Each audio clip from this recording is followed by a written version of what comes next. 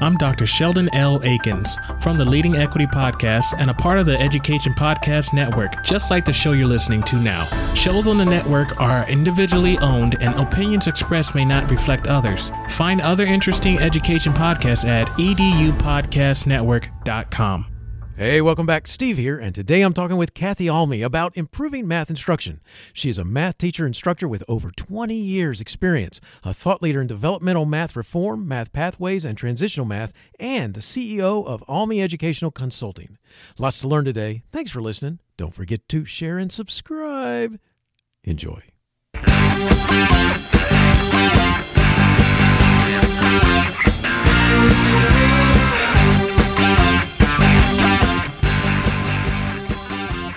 You are listening to Teaching, Learning, Leading K-12, a podcast for educators, helping you help kids achieve their dreams. And now here's Steve with this week's show. Kathy Almy is the CEO and founder of Almy Educational Consulting. As math faculty with over 20 years of experience in high school and college classrooms, she brings her love of math and helping students succeed in college to every project she works on. She led local, state, and national initiatives for over a decade before starting her own consulting group. In her most recent position, she led the Illinois Transitional Math implementation required by a law and affected over 700 high schools and nearly 50 community colleges. Prior to that initiative, she worked for nearly a decade to implement a non-STEM pathways alternative to beginning algebra known as math literacy for college students. And by the way, I really want us to talk about that. So when we get there, Kathy. Through that work, she traveled the country providing professional development to support faculty with its innovative pedagogy, worked throughout Illinois to change state-level policies that affected acceptance of the course, and co-authored a textbook, Math Lit, to support faculty teaching the course. She initially learned how to lead and affect change through her work leading her college's complete developmental math redesign. She is tenacious, passionate, and committed to improving math for every student with a college math requirement. Considered a thought leader in developmental math reform, math pathways, and transitional math, she has served in national and statewide positions and given numerous talks and keynotes. Kathy, thanks for joining me today, and say hi to everyone. Hello. Thank you for having me. Well, I'm glad you're here. And before we get into the good math stuff, what I want to do is let's start by talking about this. Where'd your interest in math come from? Well, the easiest way is my parents. Both my parents are teachers. I always knew I wanted to teach. That's just, I grew up with a chalkboard and I knew I wanted to do that. And then I really started taking a liking to math, and my dad was a math professor. So it wasn't hard. I mean, we had math books around the house all the time. So that was, something I always considered. And then at some point I wanted to be an architect, and I realized that they needed to take through Calc 2, but that's it. And I'm like, well, I really like math and I really like teaching. I wonder how I could put these together. And it's like, oh, I could be a math teacher, which is kind of sounds obvious. But at the time, I really wasn't considering it. I was considering teaching something, but I didn't know what. That's awesome. It's that love of math. One of the things that I enjoy math. I like it, but I still went on and became a history teacher. So, which my kids remind me about all the time when they easily solve the math problem and I'm struggling there with the pencil or whatever. Dad, do it in your brain. Anyway, okay, we're good. So I understand that you still do some teaching. What do you teach and what do you like about teaching? Well, I still teach at the community college that I taught at full-time for years. I teach part-time there. In theory, I can teach anything they have, but my favorite courses to teach are statistics. Absolutely love that. And this math literacy course that you had mentioned in my intro, that was a course that I worked on helping design. So I'm very, very passionate about it. But basically, both of those courses have the same thing in common. They're completely real. And I don't have students asking me the entire course, when are we ever going to use this? Whoever uses this? And it doesn't seem just arbitrary what we're doing. And I can very easily defend what we're doing. It's like I can show them what the point is. And so those are the courses that I most enjoy teaching. Awesome. I think about taking math, and a lot of times taking math courses, whether it was in school, college, whatever, a lot of times you do have kids that you run into who say things about, why do I have to know this? Or do I have to know this? Or will I ever use this? And it's cool to hear that you have this focus on trying to kind of get to get at that and solve that. So Right. And here's the thing. That sometimes that doesn't go over well with math teachers because they're like, we're not here to entertain. We're not here, not everything has to have a point. Some things are just beautiful to learn for learning's sake. And I don't disagree with any of that. But what I'm trying to come at in my classroom is, remember, I'm not teaching me, I'm teaching my students and where they're coming from. And while some of them may just love math for math's sake, a lot of them don't. And so I'm trying to pull them in any way I can to engage them. that's awesome. Just great stuff. So, one of the things that I'd like to do is I'd like to spend some time talking about math and math instruction and math reforms. And so let's talk a little bit about modernizing math instruction and content. What is this to you, and what do you think is the largest issue? I think the biggest thing that bothers me about the way that we teach math right now is that it does not align with the world that we live in. And so we tell students these things in math classes: you're going to have to be able to do this, you have to learn this, and it's just, a lot of those things aren't true anymore. We say things like, well, it's not like you're going to carry a calculator with you everywhere. But people do every single day. That's what they have on them all the time.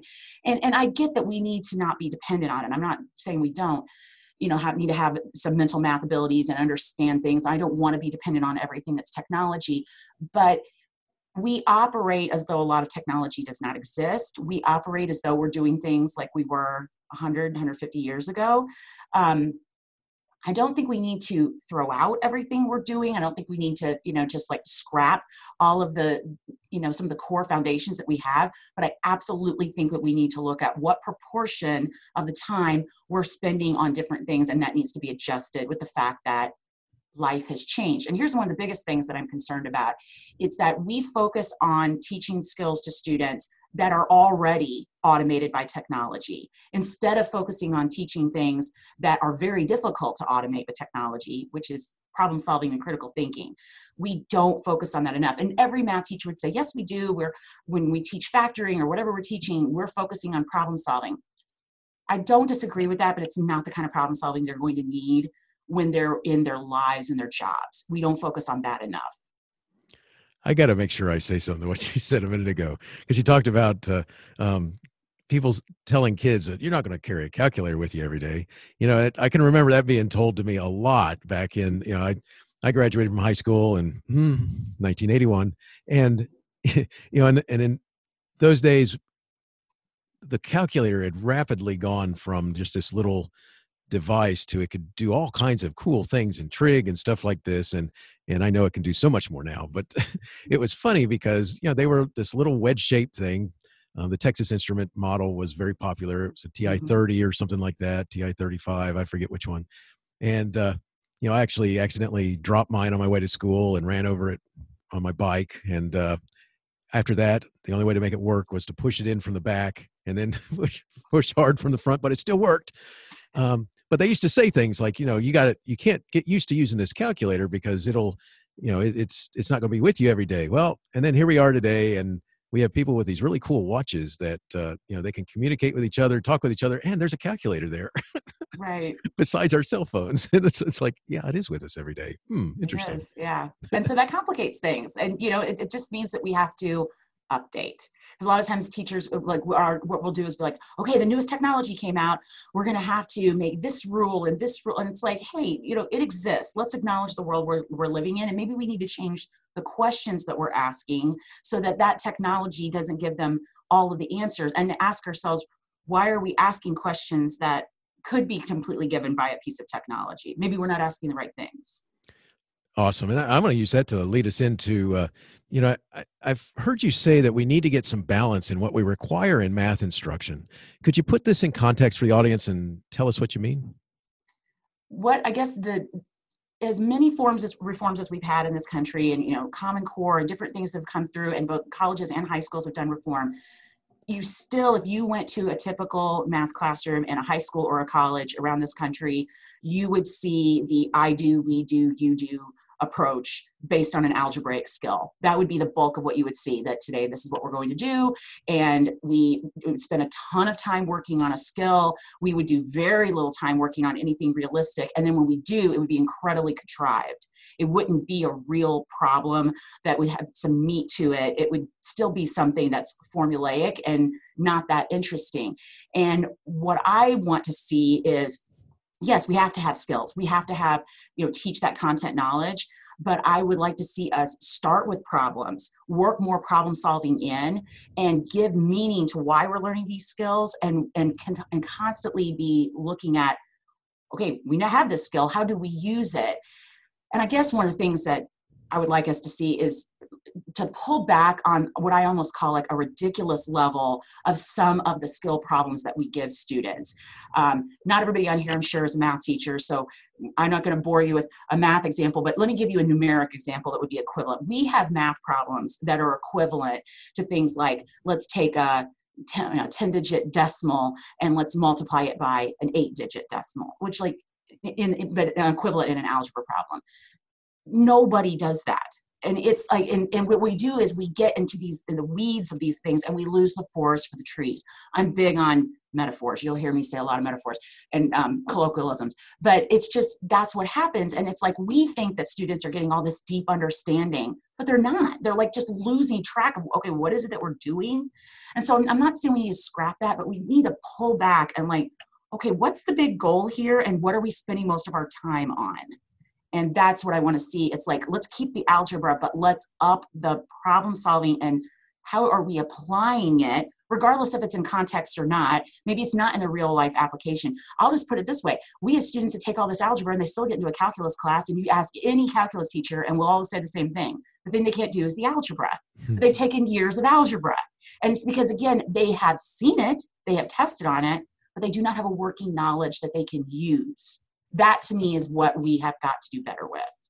And I got to tell you right now, there's in the back of my brain, you just brought forward this terrible memory of sitting down with my college professor, my calc professor, as he's going, okay, Steve, let's talk about something here. We got a little problem with your algebra. All right. And, and, it's one of those things that you're so right on the money. And it's like, and I went through Calc 2, and at Calc 2, I went, okay, I think I'm done now. And that's what a lot of people say after Calc 2. And it's funny because in both classes, I had these discussions with these professors, and what's sad is that if you go back to Steve as a student, all right, now I was a good student, I was a good kid, I was quiet, and I learned to play a game with teachers, and that was, if you let me play this game, then we're going to be awesome. And like I said, I'm not a bad kid, so I'm not going to cause you trouble, but I didn't want to be embarrassed by not knowing the answer or something like this. So if I looked at you, if I didn't interact with my kids, if I didn't interact with my friends in the class, and I sat in a way in which I'm not in the very back and I'm not in the very front, but I'm just kind of in that kind of middle that gets glossed over a little bit, sit a little bit to the left of center from the teacher's perspective looking out, what would happen is that I didn't get called on. I didn't get called to the board, and the only time today formative assessment is a big deal, not then. And so the only time someone would find out is when the test came. And, sometimes I could kind of figure my way through it, but I'm exactly one of those, what happened to me was I did okay. And then when I get to the calculus, it's obvious that it didn't sink in. I didn't have a working knowledge, as you said. Right. And so that's what I'm always coming back to, looking, because there's a lot of students who do exactly what you did. That's very common. They learn the rules of how the classroom works and how all this works, and they know how to play the game, but they're not necessarily really gaining knowledge. And then it shows up in various places, and sometimes it can just have really devastating consequences. Like if they start with a college who starts with a placement test, which is common, and they're like, okay, I took all these courses, I know all of this stuff, and then they place into beginning algebra, which is like algebra 1 in high school, and they're like, but I took pre-calculus, what am I sitting here for? And it's just, it can really surprise students. That's a whole nother conversation, but there can be bad outcomes to that, and when it happens to students, it's not always a great thing. You got that right. That's something that just from my own personal experience, it's one of those things that it does come back to haunt you, and you wish that you had. It's not about paying attention. It's about them understanding that you're really not getting it and doing the things to help you get it. So You have a whole bunch of topics that you like to talk about, and within math instruction, and one of them is something called active math, the active math classroom. Can you explain what that is? Yes. And I guess the easiest way is to think about, from a math teacher's perspective, what are all the things that we as math teachers do? We do things like we're explaining concepts, we're asking questions, we're providing answers, all these things. An active math classroom has the students doing those things just as much. So they're going to be talking to each other. They're going to be questioning. They're going to be providing answers. And I'm not necessarily saying, because sometimes teachers get tired of the whole thing as are we the sage on the stage or the guide on the side and all of that. I feel like in an active math classroom, basically I'm moving constantly. So physically it's active. I'm moving, my students are moving, we're all talking, not at the same time. But the idea is we are really we're trying to get curious and interested and ask questions, and it's about learning. The biggest thing I would say is it's not just about instruction. And that's one of the biggest things that I've come to in the last couple of years, where I've really started to think, okay, is my focus teaching or learning? And I know we all say it's learning, but that isn't necessarily evident in our actions. And I'm totally guilty of this. So I'm not, judging others. I'm saying a lot of us, especially in math, we're very guilty of this for good reason. We have a lot of pressure. We have a lot of things we have to get done. And we have test scores and just a lot of content that has to be covered. I hate that word, but that's what we say. And what happens is, I think it's easier and it's more efficient for us to be lecturing and up and talking at students. It's like, wow, look, I did this great lesson. It was awesome. But what are they getting from it? So to me, an active classroom means the students are engaging with the content, each other, and the instructor. Oh, excellent. With the engagement part, that's something that I think is sometimes it's hard to do. I don't know if it's a part of just trying to figure out. I know that because it's difficult to do, for some people to turn it over to let the kids use the math, not just work a problem at the board, but to actually get involved in the discussion and kind of drive where it's going. And I got to mention this right here, because what you just said, have you ever used some of those boards? Like some of them have the names of companies and so forth, but the kids can manipulate them and go out into the world and they can move the stuff back and forth. Like, let me just name some of them. There's like Smart and Promethean and different, just the different interactive boards. Sometimes I've found those are meant to create engagement around these activities. And by the way, I'm not sponsored by, nor have I been paid to mention those companies. But a lot of people are familiar with them. And what's interesting is that a lot of times they just get used as like big screens from the 1970s. Absolutely. Yeah. But so thanks for explaining that about the active math classroom. How do you think an organization can best take steps to change their math instruction? Well, I think one of the easiest things to do is, because what we typically do is we'll talk about outcomes and we'll talk about what's not working, and we like to complain, or we have an administrator that comes to us and says, hey, look at these outcomes, we need to look at them. And that's typically how we come at, let's make a change, which is not necessarily the most motivating way to do it. What I like to do is let teachers experience what a different classroom could look like. And I love to do this with professional development. I love to put them through a totally different lesson, a way of approaching a topic that they're familiar with. But the big thing that I try to do is show them, and then I tell them what we did. So I let them experience, what did it feel like to start with a problem instead of starting with the day's objectives, which is really, really, really hard, especially, and you were a principal, so I'm gonna call you out on this. You probably never did this, but I can't tell you how many math teachers are like, my principal said I have to start with the objectives and I have to have them on the board. And I'm like, we can absolutely start with the objectives early on, but we don't have to start the lesson with them. We can wait 5 minutes and then we can put them up. And here's why. The main issue that happens in math, especially when you're getting into college math and the stakes are higher and it's about being able to apply the knowledge, is that students will always say, if you could just give me the first step. I just need the first step and then I'm good, I'm golden at that point, but I don't know how to get started. And so one of the things that I try to do is every opportunity I have with my students, I'm like, how can I make this more into an opportunity for them to learn?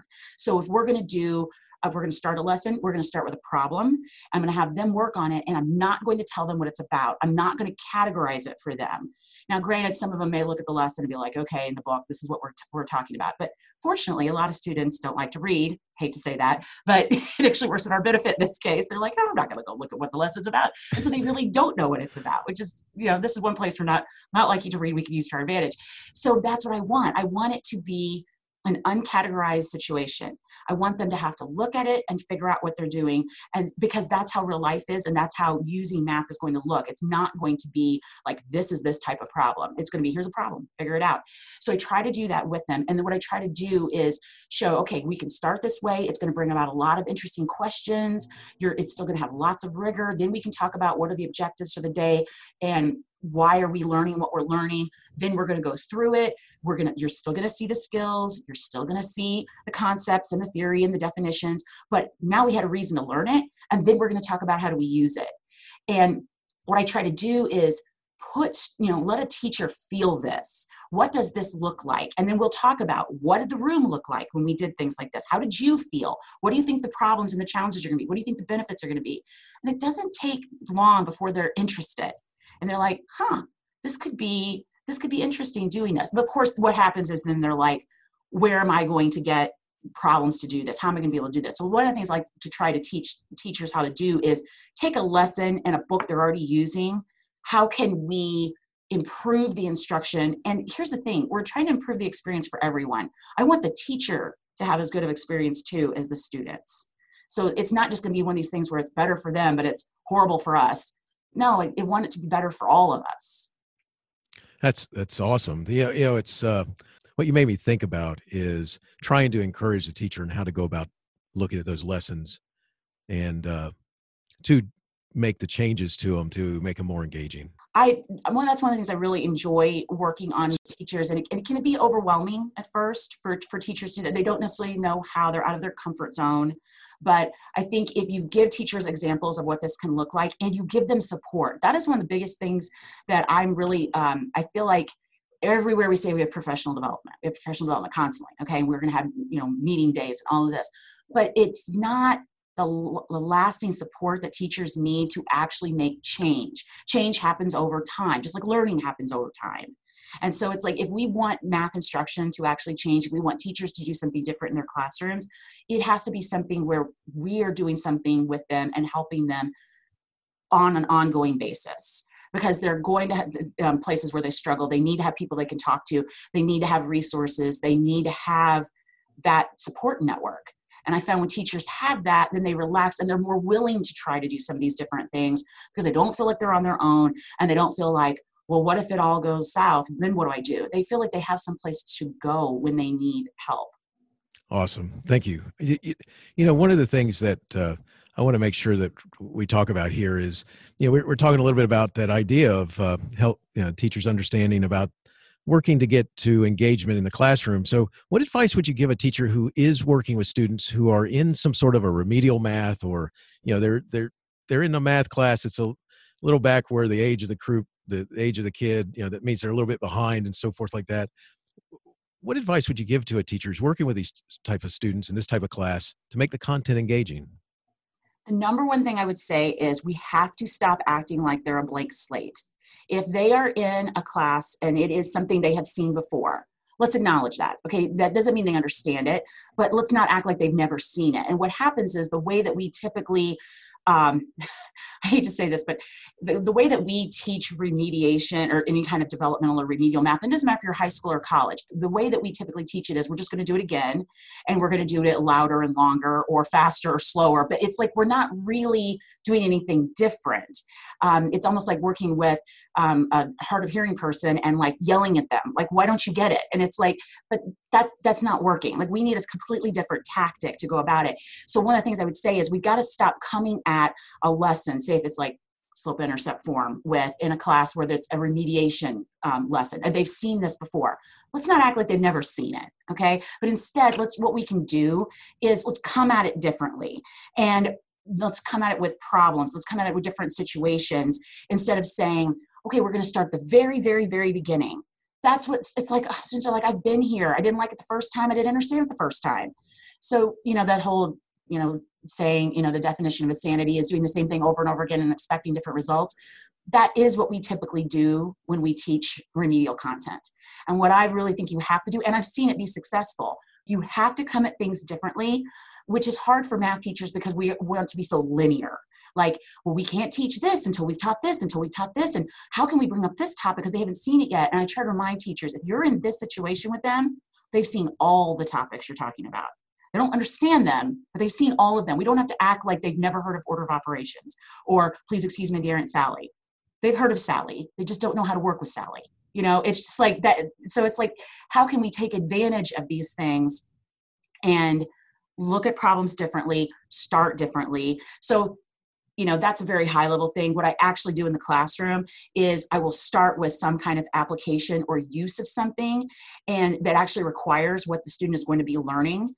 And they will get to a point where, and just let them try it. Let them try it any way that they want. And just based on the knowledge that they have. And then they're going to get to a point where they're going to be like, am I missing something? Is there something that I should know how to do? And that gives you the perfect opportunity to be like, oh, hey, remember this thing that we learned how to do? It was called slope-intercept form. And they're like, oh, that's what this is? That is where you can actually start making a connection. And you can pull students in and you can actually make progress with them on a topic that they previously struggled with. I love that. That's, it's connecting kind of like the wires, connecting connecting the parts of the brain with this other stuff. And I had that happen with me one time when I was struggling in, it was geometry, and I knew someone who was a steel building construction boss, if you will, and a site boss. And he happened to overhear me complaining about it with his son. And he goes, wait, and he took us both over to his construction site. And he said, let me show you how I decide how to lay out, how we get started in a building. And that was cool. That is cool. Because I all of a sudden went, oh, and, suddenly you saw the angles and it's kind of like the quadratic formula suddenly was having a purpose and more than just, to make you figure out how to do these problems. And that was the coolest thing. And that always stuck with me. And it made geometry all of a sudden go, hey, that's not too bad. Until we got to when you start with something concrete, when you don't, it's not like, okay, let's just start with the very little basics that we've had forever. If you come at it in a different way, what I found too is there's psychology going on here. Students, especially if they've seen a topic before, have preconceived notions of its level of difficulty and what they can do with it. So I actually had students, they're like, you're sneaky. You get in algebra in ways that we don't expect. I'm like, a little bit, because if they see it coming, they might shut down. So I've got to actually come in the back door and be like, oh, by the way, hey, we're doing y equals mx plus b. And they're like, what? That's funny. And then it actually works. I like that. You have to be sneaky. That works. Yes. What? Yes, you were just doing that math. You just didn't realize it. Nice. Nothing like being sneaky to get the kids on board. So good stuff. Something else that I've heard you say is that colleges and universities have large numbers of students taking remedial math courses. When you were talking about this, you mentioned that whenever there is a transition, there is a gap in knowledge. Could you share some thoughts about this? Yeah, and I think that no matter what level of school that you teach at or work at, there is a transition point. The students that are feeding into your school or leaving it. So if you're high school, the students coming in as middle schoolers and the ones that are going to high school. Everywhere that we have a transition point, there's often, almost always, if you ask anybody, especially in math, they'll say that's where the problem is, because there's a gap in terms of, it's not just knowledge. What happens is, it's a gap in understanding and expectations, because we like to stay siloed in education. And you think about it, like a lot of people will say, and I know I've been guilty of saying this, oh, I love being in my classroom because I'm the queen. You're the queen of your castle, the king of your castle. And that's what happens in education. It's like a lot of us, it's like we go in our classroom, we close the door, and we can do things the way we're imagining. Teachers feel that way about their classrooms, and a lot of administrators feel that way about their buildings. And it's like, this is my domain. And that can work. I mean, some of them work extremely well, but the problem is that our students are in this system. They're not just in our domain. And so eventually they're going to have to transition to another system, and we don't talk to each other enough. And it happens all the way through, 8th grade and 9th grade and all these different places. But the place where it affects students with the highest stakes is from high school to college. And, students, like I was mentioning earlier, that they've taken all these math classes and they don't know that they're going to have to take a placement test. They don't know that all the things that colleges typically don't look at transcripts and grades. That A didn't matter. It's, can you pass this test, which you might not be able to use a calculator for today? And they're just shocked by that. And so the main thing that I'm always trying to push for, but particularly between high school and college, is we have to talk to each other, which is hard. I mean, it's not easy to do, but I've done a lot of work where it's across the K-12 and post-secondary space. You know, it gets tricky. We all care about students. There's no question about that. But the way we do it is different. And our perspectives on how to do it are very different. And people really get really passionate about what they believe. And you start getting into philosophy and, you know, worldview and what is education. And it can get heated. But putting our head in the sand and just be like, we're just going to do it our way, we're just going to hope for the best when they go to the next level, is not working. And and students suffer because of that. So the biggest thing that I could say that would help us reduce remediation and make this better for students, just in general, is we have to work across the levels in terms of high school to college. High schools need to understand how colleges operate. Colleges need to understand better what the high school students are learning. And we also need to be willing to look at what each other's doing and say, and what we're doing, going like, is that totally working? Like one of my passions and what I'll end up doing my dissertation on is how we do placement in colleges, because I'm very fascinated by that. It was something as a math professor, if the AccuPlacer test says it, or if ALEKS, whatever test we were using, if it says it, it is so. That is not the case. These tests are incredibly efficient and fast, but they are not necessarily as accurate as we once thought. And they have huge impact on how many students end up in remediation. So it's like, is it just a student is lacking knowledge, or is the way that we determine that the issue? Maybe they are lacking knowledge. Maybe they weren't, and the metric that we use to determine that wasn't effective. There's so many of these things that we need to have discussions about and be willing to drop our egos and drop our, people get their back up so quickly, and it's like, okay, are we serving students? That's what we've got to actually look at. That is so powerful what you just talked about, because like you said, they use those tests and then it says it, therefore it's so. And one of the things I've learned over time, and as a former history teacher, the same thing happens where there's a cloud that happens in transition, and kids may not realize exactly what they know or what they don't know. And it's almost like they need a little bit of getting back into the routine of things, or whatever your routine is, understanding that and all of a sudden that cloud lifts and they're able to do a little bit better on what it is that you're asking. And so, for example, I was totally in a cloud because I went from high school to a military school to become an officer in the Army. And the first thing they did after they got you your uniforms and all this stuff, well, actually I had to go to basic training first. Then I went out there, no real math up there at basic training. But then I go out there, and so my point in saying this is my whole world's changing. And so when I get out there, then it's welcome to being a new cadet, which is a lot, is it a little stressful? All right. A little bit. And they'd start you in all this stuff, and then you go sit down and take these tests. And these tests determine what English you're in, what math you're in. And it's like, really? Okay, thank you. Yes, I'm very focused on this now. I mean, I was like, could you not have done this before I left my world where I was stable? So, I mean, I know that's an extreme example, but sometimes I think those clouds happen, and it's amazing how some of the kids start going, oh, I do know some of this stuff. And it could also be determined. That's the problem, I think, with having something that just take it that one time and that tells you exactly what's supposed to happen. So right. And that's one of the things that people are looking at nationwide. How are we placing students? Is that part of the problem? Not just maybe they don't have the understanding, but maybe who are we determining doesn't have the understanding? Maybe we're not as correct in that as we thought we were. So excellent. I'd like to use this as a second. Let's go back to something that I read in your bio, which I said I'd love for you to talk a little about. You said you worked for nearly a decade to implement a non-STEM pathways alternative to beginning algebra known as math literacy for college students. Could you talk a little bit about it? Oh my goodness. I will not bore you to tears, but since you asked, I will tell you some, because this is basically I don't want to say my baby, but it's one of the things that I am most passionate about. It's one of the highlights of my career. One of the things I've enjoyed the most working on. It's been the hardest thing I've worked on, but it's been so enjoyable. So, I teaching at a college level, I teach all levels, but I do teach a lot of remediation. And I had always known we need to do something different with how we're, doing, just like what I was talking about before. Instead of just doing it faster or slower or whatever, we need to actually do something different. And so there was this nationwide or this national initiative. It was with the Dana Center out of University of Texas, Austin, and the Carnegie Foundation, and they received funding from Lumina and Gates. And they, originally it was called Mathway, but then it became, I think that was already trademarked. So it became QuantWay and StatWay.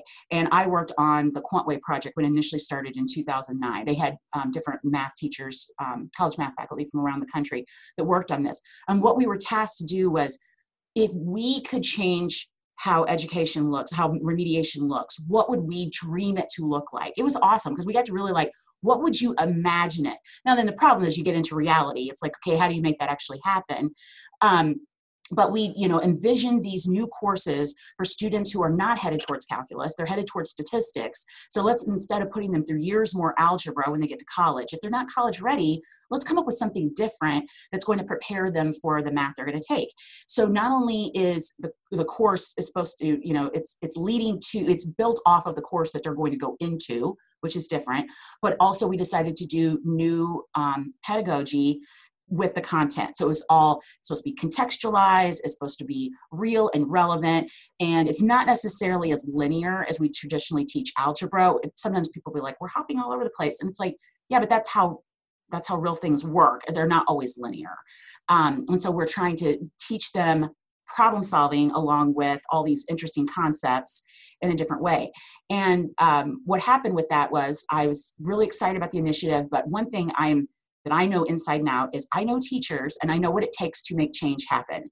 And if you're going to expect, there's two things if you want teachers to teach differently in the classroom that they have to have. They have to have materials and they have to have professional development. That is the way it is. And if you're going to expect them to write all their own materials and figure it out on their own, all that free time they have, that's a joke, it's not going to happen. So I said, when are we talking to the major publishers? We've got to get textbooks. This is not going to work without them. And they were like, well, we'll get around to that eventually. And I was like, I knew that was going to be a linchpin. I knew that if we didn't have textbooks, that the teachers will see this as a fad and it will never happen. And so a colleague of mine, I said, hey, you want to write a math book? Because I love this idea and we don't have materials to teach off of. And we had some connections with some publishers that I'd been doing other work with. And we pitched it to them. And it took over a year pitching it to them to get them to be interested in it. But eventually they did take us on, and that was Pearson. And my colleague and I, we wrote our first edition. And it's funny because this afternoon we're writing right now our third edition. So we're working on it. But our course and that course and our book is used around the country, and it puts into place what I'm talking about. It was hard getting there because basically we had this idea, we wrote these problems, and then we went and tested them and watch things fall on their face. And so we refined and refined and refined. And so now what's in print is what is now after we've tested and improved it. So it's based on actual classroom experience and what works and what doesn't work. And then we're always listening to the people that use our book, and we're always like, what can we improve? And so that's what we're doing with our third edition now. We're improving all the things. It's never done. I had a friend that told me curriculum is like the laundry. It's never done. So, Nice. and I was like, oh, that's kind of true and depressing all at the same time. So like, Yes. it is what it is. So I'm like, so we're always finessing and working on it. So that's been a real labor of love for me because I teach the course, I helped develop the course, I wrote materials for it. I worked nationally on getting more information out about it, doing professional development. I went all over the country doing workshops, helping teachers. And then I worked specifically in Illinois to get a policy changed so that if students took that course instead of intermediate algebra, that they would be allowed to take statistics, that it would meet the prerequisite requirement. That was huge because that's not a little thing. If you're asking colleges and universities all over the state to accept a different prerequisite, and in math, we get wound up about those big time. Yes. So we get wound up about a lot of stuff, but that's a big one. So it's been a lot of work, but I love it. And all of it has been worth it without question. It's opened doors and led me to projects I never imagined. Awesome. Thank you so much for sharing that. You can hear your excitement about that project, and it is, that's awesome. It's continued to just being reshaped and re-edited and looking at what works and what doesn't and making those changes. That just tells you how much of a useful tool that would be. So Yeah. kudos for that. The let's use this as an opportunity now to let you talk a little bit about Almy Educational Consulting, LLC. Why does it exist, and why should someone reach out to you and your team? Well, and the business has actually been around for it's at least 5 years now. It could be 6. I think it's 5. I became an LLC in 2015. It was just something I always did on the side. That was the thing that was nice about being a math professor. You can do consulting. And so I had worked with colleges and universities and some high schools at that time on the side for years. And then I eventually, in 2017, I left full-time teaching and I went into an administrative position at the state level in Illinois and ran a massive project that affected all the high schools and all the community colleges. And I learned so much from it. And at that time, I'd been debating about going full-time on my own with consulting, but I wasn't quite sure if I was ready. And so having that experience was amazing because I had to learn how to manage people, work, and not just in students, but manage peers and manage projects and grants and budgets and all those kind of things that you don't always deal with as faculty, that you're kind of shielded from a lot of times. And I worked a lot with the bureaucracy and policy change, and we were working with implementing a law. So I got to learn how do state agencies work? How does local governance work? It was a huge lesson. And last year, things changed in my life. A year ago right now, my dad had a massive stroke. He ended up dying, and it's 6 weeks after the stroke.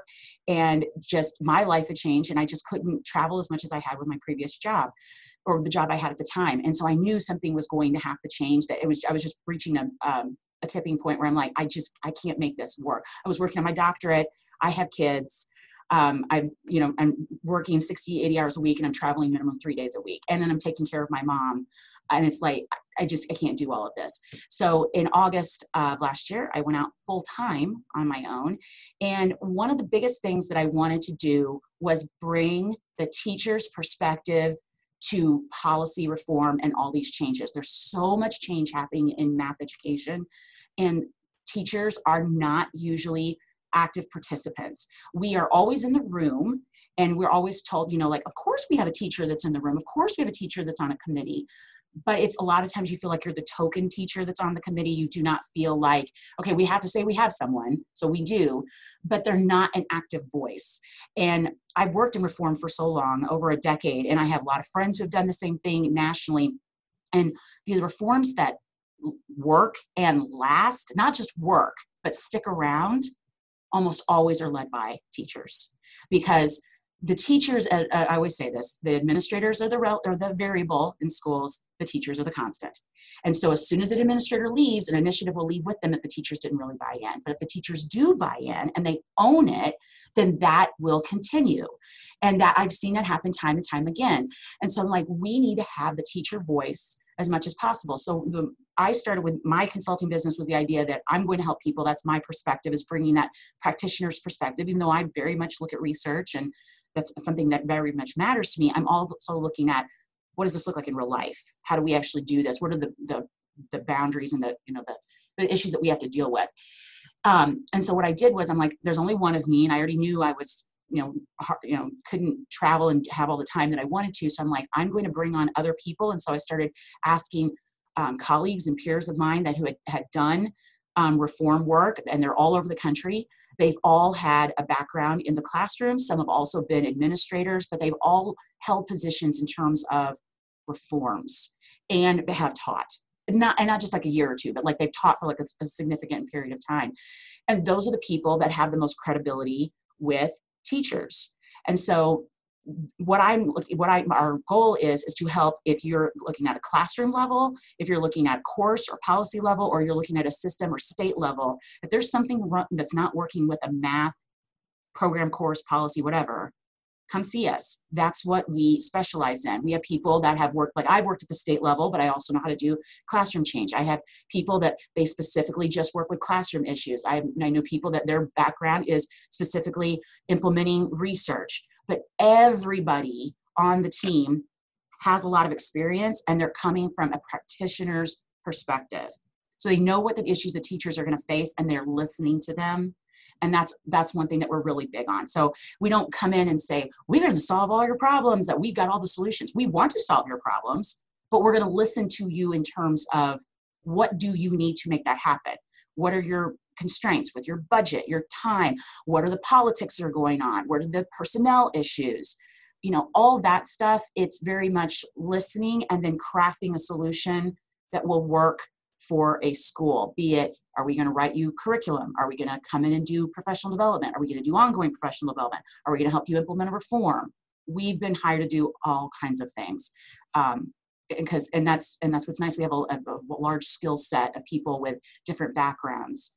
So, and here's a big thing too, is we're going to do it at the level that the school wants. So there are some administrators that very much want their own people leading everything. They do not want someone from the outside. So we're just going to give them whatever they're looking for, that maybe there's a gap in knowledge, and so that their people can continue it. Then there's other administrators that are like, we want you to come in and just guide us, hold our hand through the whole process. We can do that too. But the idea is we're trying to customize it, not just the solution, but also the implementation and our interaction to what a school needs. Excellent. And, by the way, I want to make sure I say this. You have a very user-friendly, let me try that again. You have a very user-friendly website. Oh, thank you. We worked a long time on that. And you can tell, and it has a nice flow to it, and it has nice big images and, the excerpts that go with it to explain all of this. And so I encourage everyone to go there, because, and my next question is, before we go, if someone wanted to connect further with you, where would you send them? That's the first place I would send them, is to our website. So almyeducation.com, and it's not like the makeup, so it's ALMY. It doesn't have the extra A.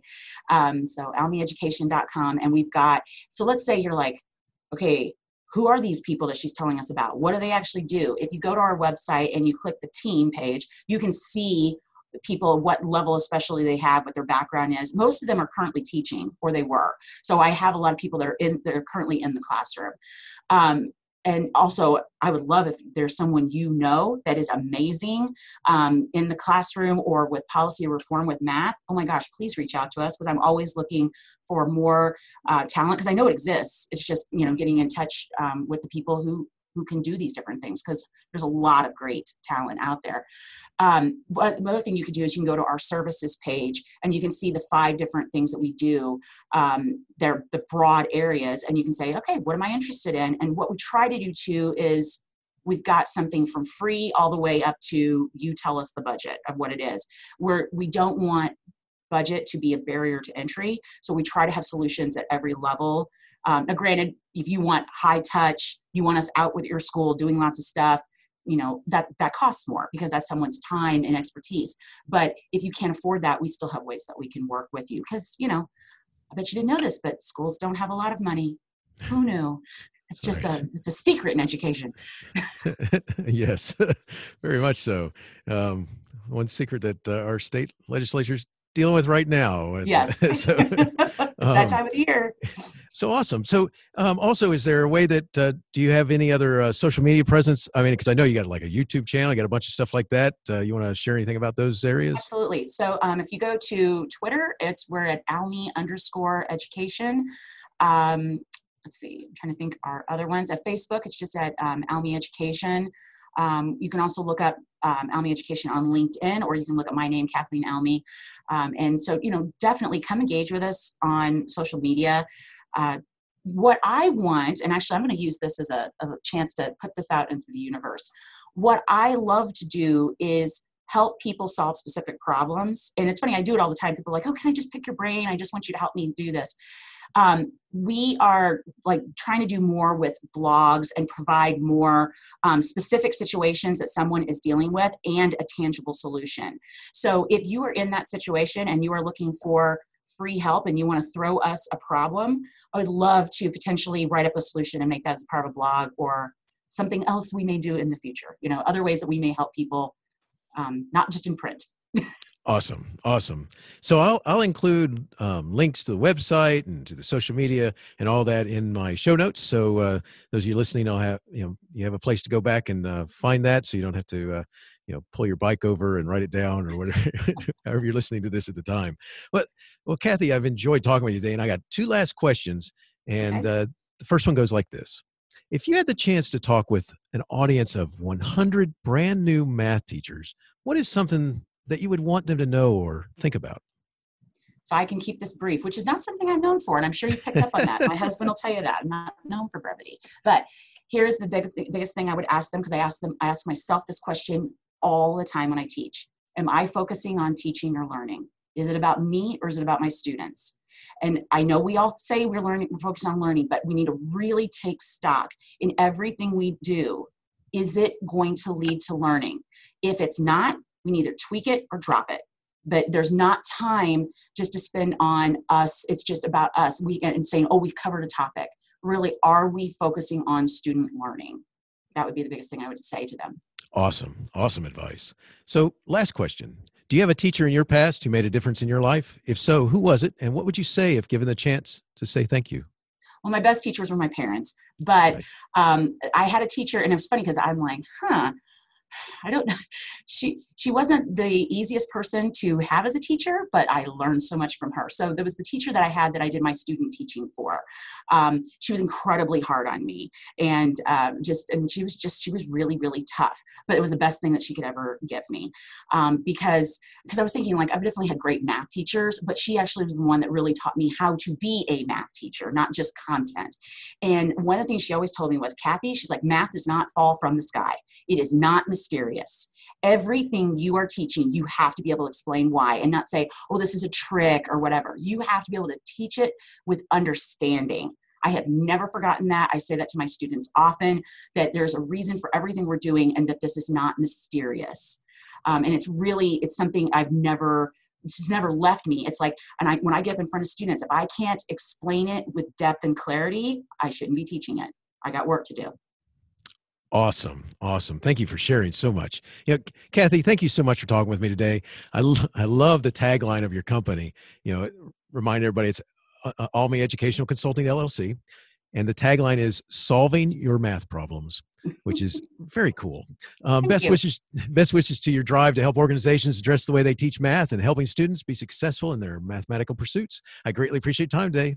Take care. Thank you. Teaching Learning Leading K-12 is excited to be a member of Voice Ed Radio. Voice Ed Radio, your voice is right here. Teaching Learning Leading K-12 is a proud member of the Education Podcast Network. Podcasts for educators, podcasts by educators.